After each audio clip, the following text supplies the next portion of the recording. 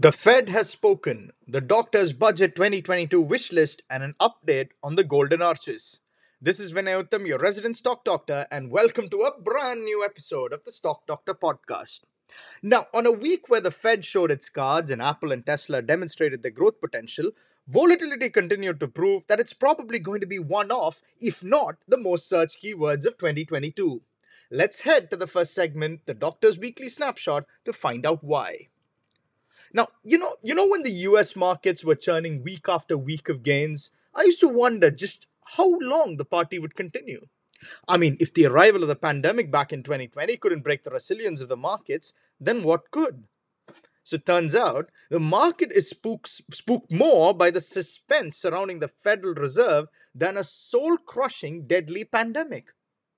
Huh, who would have guessed that? And now that the Fed has spoken, the markets appear to be less scared.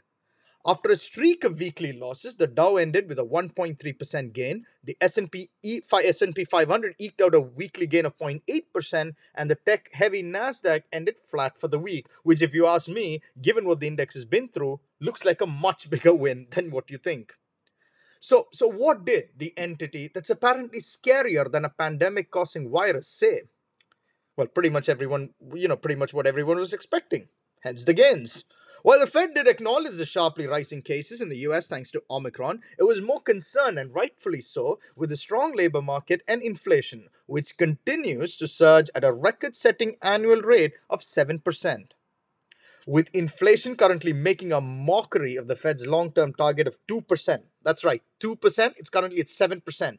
The central bank had no choice but to announce that they will be adopting a more tightening policy going forward. The Fed also suggested that its asset purchases will come to an end in early March of this year. Furthermore, Chairman Jerome Powell, in his press conference, declared that in addition to rate hikes, discussions going forward will center around how to trim the Fed's approximate $9 trillion of balance sheet, which will be, according to him, led by the incoming data and evolving outlook. Such was the fear surrounding the interest rate hikes that once the Fed declared its intention to keep the interest rates unchanged post the meeting, markets who were under the ridiculous impression rates would be hiked in the meeting just gone by rose in a spectacular fashion. But the fear quickly returned once Chair Powell's press conference began and the stocks began their declines once again. To make things even more interesting, futures that night, the night after Chairman Powell spoke, witnessed heavy declines, only to pare much of their losses early on. Just to stress the ridiculousness of this fear, remember when the likes of Alpha and Delta variants were wreaking havoc through human population? Well, then the markets couldn't care less. Even when Omicron arrived to the scene and nobody knew what it was, the markets couldn't care less. Now that the economy is on the steady path to recovery, the markets have decided somehow that it's the perfect time to be scared, pardon my French, shitless. Logic, where art thou? Moving on from that, conundrum, there were more earnings coming out of the two mama ants as well. So this week was a power pack week indeed. Tesla and Apple were the two of the mama ants that released their earnings. Let's start with Tesla, who had a comfortable beat on the top and bottom lines. The company generated an EPS of $2.52, handily beating estimates of $2.36. Revenue came in at about $17.72 billion, which beat estimates of $16.57 billion. Tesla's first US factory in Fremont, California achieved record production in 2021, and the newer factories at Austin and Berlin also displayed an uptick in production. That's according to at least that's according to CEO Elon Musk. The company did, however, suggest that supply chain issues, which have roiled the automotive industry, would continue to persist throughout 2022. As a result of which, the company now plans to focus on sustaining deliveries rather than introducing any models. Also, Musk being Musk, what do you expect? Also stated during the earnings call that he sees Tesla robots to be more significant than the EV business over time. Are you surprised? I'm not. After all, why would I expect the earnings call to be normal and straightforward when Musk is attending it? And oh, by the way, the stock had its worst day in months the day after the earnings announcement, with losing a whopping 11.6%. Look, Tesla investors have had a bad year so far. They've had some great years in 2020 and 2021, but a bad year so far. Despite the company being more immune to supply chain issues, producing record vehicles, and generating impressive profits consistently, at least in recent times, the stock is down a whopping 30% year to date. Now, while most of the decline can be attributed to the market's sudden hatred for frothy valuations, it most certainly didn't help when supply chain issues, quote unquote, were mentioned in the earnings call. The one differentiating factor that Tesla had was gone and shares were punished. Now, while I continue to believe that Tesla's valuations remain a staggeringly high for the long term, though, I do believe that Tesla would continue to be a winner for investors, especially as it evolves into a more mature automaker. At least that's what I'm currently seeing. Unless, of course, its robots take over the world. The other mama ant that released its earnings was Apple. And what a quarter it was for the tech giant. Unlike Tesla, who said supply chain issues would persist in 2022, Apple actually took the opposite view and announced that supply chain issues were actually declining. The announcement came at a time when the company reported its largest single quarter in terms of revenue ever. Earnings came in at about $2.10, beating estimates of $1.89. Revenues, the largest single quarter in terms of revenue that I was talking about, revenues came in about $123.9 billion, which was up 11% year over year, comfortably beating estimates of $118.66 billion. Every product category, barring iPads, registered a year over year growth, with the Mac and Services division particularly standing out, as both divisions registered a YOY growth of 25%. While the company didn't provide any specific guidance as usual, CEO Tim Cook did suggest that the company expects a quote unquote solid year over year revenue growth and quote unquote supply constraints to be less than they were in the December quarter. Unsurprisingly, the day after reporting yet another quarter of impressive earnings, the stock jumped almost 7% and was one of the main drivers of Friday's market recovery. What can I say about Apple? Honestly, what else is there to say? Everybody says, glorious things. I tend to agree. What else can I say about it? I mean, every time someone says the company's growth potential is slowing down or has ended, the company appears to take it very personally and makes a mockery of those claims. Remember that meme that you see in Twitter? And I took that personally. Well, that seems to be applying to Apple here. While critics of the company were convinced that without a new product, the company's progress would be muted, the successful transition of focus towards the services business would suggest otherwise. Services was Apple's most profitable business unit, contributing heavily towards the company's higher than expected gross margins. The growth in Mac sales was also mighty impressive, with the new MacBook Pro models that featured a new Apple chip instead of the regular Intel chip being well received. As CNBC's Jim Cramer puts it, own Apple, don't trade it. Bottom line, what a week we've had. The key question remains though, have we really hit the bottom in the US markets that now that the Fed has shown its hand? My answer? Too early to say, especially since we have no clue as to how many times or what the magnitude of the rate hikes would be. While I find predictions of 6 and 7 interest rate hikes to be borderline insane, and while I'm more certainly not interested in entering into a debate as to how many hikes there would be, the one thing that is evident is that there will be a rate hike this year, or multiple, let's call it that, and asset purchases would end. So while there is some clarity, the future continues to be muddled, and I expect the markets to continue to be volatile. But remember, no matter what the market environment is, high quality companies like Apple will almost always generate solid returns for investors in the long run. So identifying such companies should be the goal. And it would be even better if one does this without panicking. On that note, let's head to the next segment. The Doctor Goes Home. Welcome to the Doctor Goes Home segment. With Budget 2022 only a few hours away, I'm sure, like me, all of you who are investing in India in the long term are making your own predictions and expectations. Since there are enough articles from several analysts, investors, and journalists about their expectations, I'm not going to overwhelm you with a huge list of my expectations. Instead, what I will tell you is that I hope for mainly two things from the budget.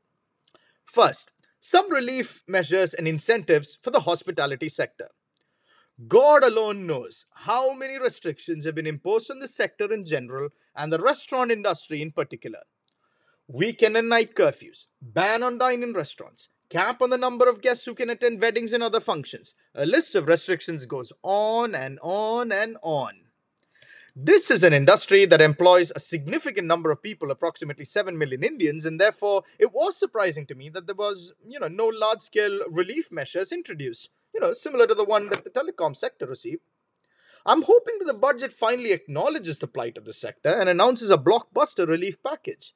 Even if not blockbuster, at least a key relief package.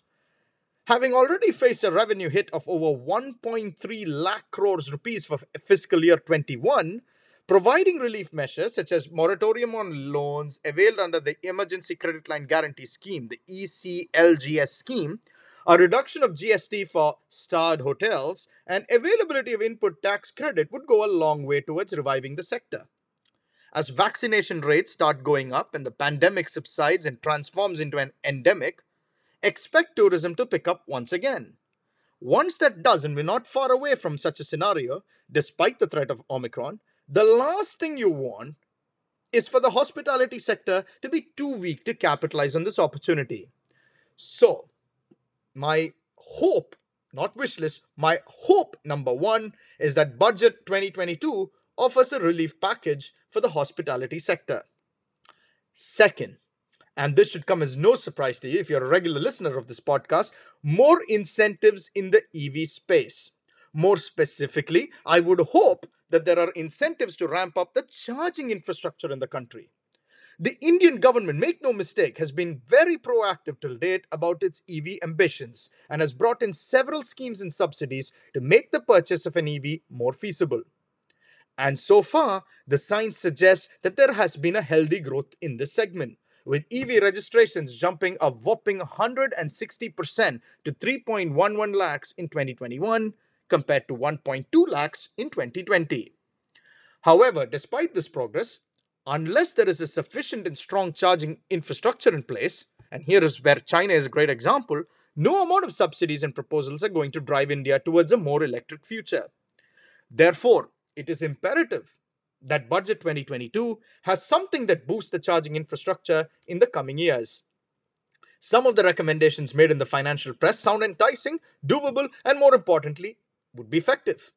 These include mandates such as compulsory charging infrastructure for upcoming housing and commercial projects, access to cheaper finance for those building the charging infrastructure, coupling EV charging with low-cost renewable energy systems, and other capital subsidies. These would go a long way towards boosting the EV space. Look, once again, make no mistake about it, a lot has been done so far, which has been effective, not ineffective, effective in transforming the Indian automotive sector into one that's ready to go full electric. Unfortunately, a lot more remains to be done. So my hope, once again, hope number two is that Budget 2022 offers incentives to boost the EV charging infrastructure. Over to you, Mr. Sitaraman. With that, let's head straight to the final segment, the Doctor Dissects. Welcome to the Doctor Dissects segment. Now, with earnings season in full swing, this week I'm going to once again reevaluate yet another stock that's featured on the show before. This company, by the way, makes great burgers, but unfortunately suffered a bad quarter. So, has this altered my long term expectations for the company's stock? Let's find out. The company I'm talking about is, of course, McDonald's, ticker symbol MCD. The company reported its fourth quarter earnings last week, and both the earnings and revenue missed expectations thanks to higher costs weighing on profits. Let's take a look at the numbers first. Earnings per share came in at about $2.23, missing estimates of $2.34. Revenue came in at about $6.01 billion, narrowly missing estimates of $6.03 billion. Operating costs and expenses increased by 14% in the quarter, with food and paper costs rising by 4% in 2021. Despite a weak Q4, the company did have a solid 2021 overall, with operating margins coming in about 43.4% for the year and free cash flow growing to $7.1 billion, which represents an increase of nearly 25% over 2019, which is the pre-pandemic levels. Free cash flow conversion, which is the ability of a company to convert its net income into free cash flow, was 94% for 2021, a very healthy figure. The company's focus on growing its digital channels also turned out to be effective, with the top 6 markets generating $18 billion sales through the digital channels in 2021, which represented, get this, an increase of 60% over 2020. The company also use a higher percentage of sales in the drive-through segment compared to its pre-pandemic levels. The company also managed to attract over 30 million loyalty members, of which 21 million members were active and earning rewards through the My McDonald's Rewards program. So, what has changed since the last time I dissected the company? Way back in episode 7. We're on episode 15, so quite a while now. Well, despite the company continuing to post healthy sales, unlike last quarter results, it's doing it at a great cost. As mentioned before, operating costs and expenses were high, but what's more worrying is that these costs are expected to remain high. For instance, the management now sees paper and food costs to double or increase to high single digits in 2022 compared to about 4% increase in 21. It's the same story on the international side, with the food and paper costs expected to double in 2022 from a 3% increase in 2021. Wage inflation is also expected to remain high for the company going into 2022. So while the output, aka sales, remains strong, the input, aka cost, just got a lot more expensive compared to the last quarter. And unfortunately, it's expected to stay that way in the coming year. Although the price increases that the company made to counter the rising costs has not yet affected the sales as badly as one would have imagined, the same cannot be said if the company plans to raise prices even more. At some point, this would be counterproductive. On the other hand, if you do take a slightly longer term perspective, which is what this show is all about, then the storyline has not changed much. The company continues to dominate an industry that's expected to grow at a CAGR of 5.1% until 2026, according to researchandmarkets.com. The growth in its digital business continues to remain strong, with digital channels accounting overall for 25% of the company's business now. But more importantly, despite the commodity and wage pressures, the company continues to churn out healthy operating margins of low to mid 40s. The company also continues to invest with capex, continues to invest more, consistently, with capex spending expected to be in the range of $2.2 to $2.4 billion dollars in 2022. More than 1,800 restaurants are expected to be open, including roughly 800 in China, where there is a lot of pent-up demand waiting to explode once the government restrictions related to COVID are lifted. Even after the capex spend, the company expects a free cash flow generation of over 90% for 2022. Finally, the company has not suggested any changes to its dividend policy or share repurchase program for 2022, despite the capex spending and the cost pressures, which is yet another good sign. So overall, yeah, it's going to be a painful 2022. But if you look beyond that, and that's what this whole show is about, McDonald's continues to remain a high quality company that makes great burgers. The long term fundamentals remain intact, and the headwinds appear to be short term. So, the question, ladies and gentlemen, now is it worth investing at the current levels given the strong fundamentals? As usual, let's take a look at the valuation. An analysis using a discounted cash flow model using the most conservative estimates of operating margins, sales growth, and weighted average cost of capital yields an updated price target of $279. Previous price target in which I was discussed in episode 7 was $271. So a good bump, $8 bump in the price target, which unfortunately represents only an approximate 9% upside to Friday's closing price. So, despite the updated price target, the stock still only has limited upside from its current levels. Although the stock is down 4.5% year to date, I would still wait for more pullback before taking a bite.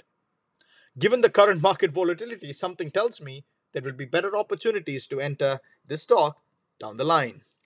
The company obviously is not without risks. In addition to the pressures of wage inflation and rising commodity costs mentioned earlier, the other main risk that the company currently faces is its debt levels, which stand at 114.9% of the total capital. Although the interest coverage ratio, the metric that suggests how easily the company can pay its interest expense, is significantly improved and currently stands at 8.7, the fact that the company continues to have too much debt on the balance sheet must always be treated with caution. Overall, though, I like McDonald's for the long term. I don't think the fundamentals have changed at all since the last time I dissected the stock. The company continues to invest in new stores and in its digital sales channel. Despite inflationary pressure, the company continues to generate healthy operating margins. Yes, as I mentioned before, 2022 will be bad. But when you consider everything, this looks like a blip rather than a long term headwind. Above all, it continues to have a loyal customer base not just in the US, but across the globe. The problem here is the valuation. From the valuation standpoint, I think there will be better entry points in the future as the current level, according to my analysis, only offers an upside of about 9%, even though the stock is down 4.5% year to date. For now, just like I told you in episode 7, I think it's better to add the McChicken to your basket and the stock to your watch list. Verdict: the doctor says, wait. That's all the time I have for you this week. If you have a specific Indian or US stock suggestion for the doctor to diagnose and dissect, do tweet me at Uttam Vinay, UTHAMVINAY, or email me on the stockdoctorpodcast at gmail.com. Thank you once again for listening. See you again next week. Until then, stay safe and make some money.